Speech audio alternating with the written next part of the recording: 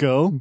Mortal Engines is a 2018 post-apocalyptic adventure film directed by Christian Rivers and with a screenplay by Fran Walsh, Philippa Boyens, and Peter Jackson, based on the novel of the same name by Philip Reeve, and stars... Oh, wait. Sorry about that. I was thinking about a terrible film that has gigantic mobile structures in it.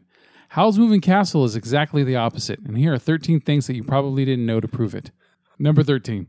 Upon seeing Spirited Away, Christian Bale immediately agreed to play any role in this film. He did not expect to get the titular role. All right, number 12. Sophie's City was modeled after Colmar, France. Number 11. Although the film was not released in the United Kingdom until the 23rd of September 2005, director Miyazaki personally traveled to England in the summer of 2004 to give a private showing of the film to novelist Diane Wynne-Jones. Number 10. In the novel that the movie is based on, the Black Door is actually a portal to Howl's homeland, which is in Wales in our current time and dimension. Number 9. Miyazaki and Lauren Bacall, both longtime fans of each other's work, met at a subtitled screening in New York. Reportedly, Bacall jokingly asked Miyazaki if he was married. Number 8. This was nominated for Best Animated Feature at the 2006 Academy Awards, but lost to Wallace and Gromit, The Curse of the Were-Rabbit. Number 7. Symbols and metaphors are rampant in this story. Examples include the castle being representative of Howl himself, a highly powerful yet disorganized mess with a lot of baggage. The black gateway on the portal dial is the way to Hal's psyche and subconscious, which he keeps himself immersed in. Calcifer, the fire, is of course the heart, quite literally. Number 6.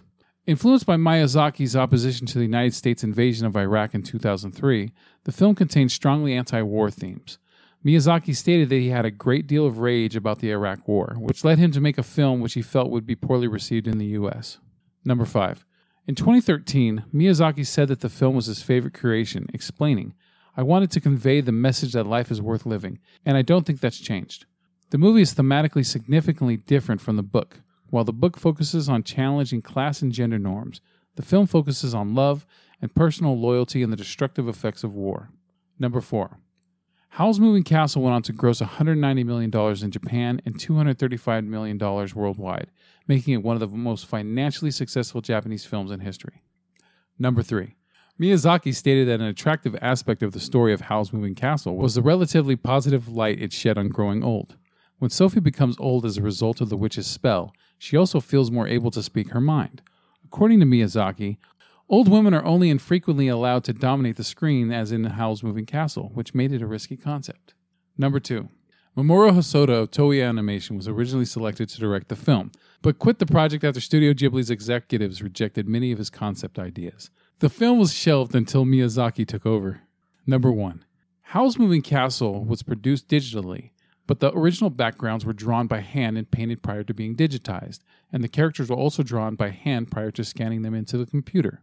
The 1,400 storyboard cuts for the film were completed in January 2004, just 8 months before its theatrical release. And that is the 13 things that you probably didn't know about Howl's Moving Castle. Thank you so much for listening. Please share. And subscribe. If you care, you will share. Sharing is caring.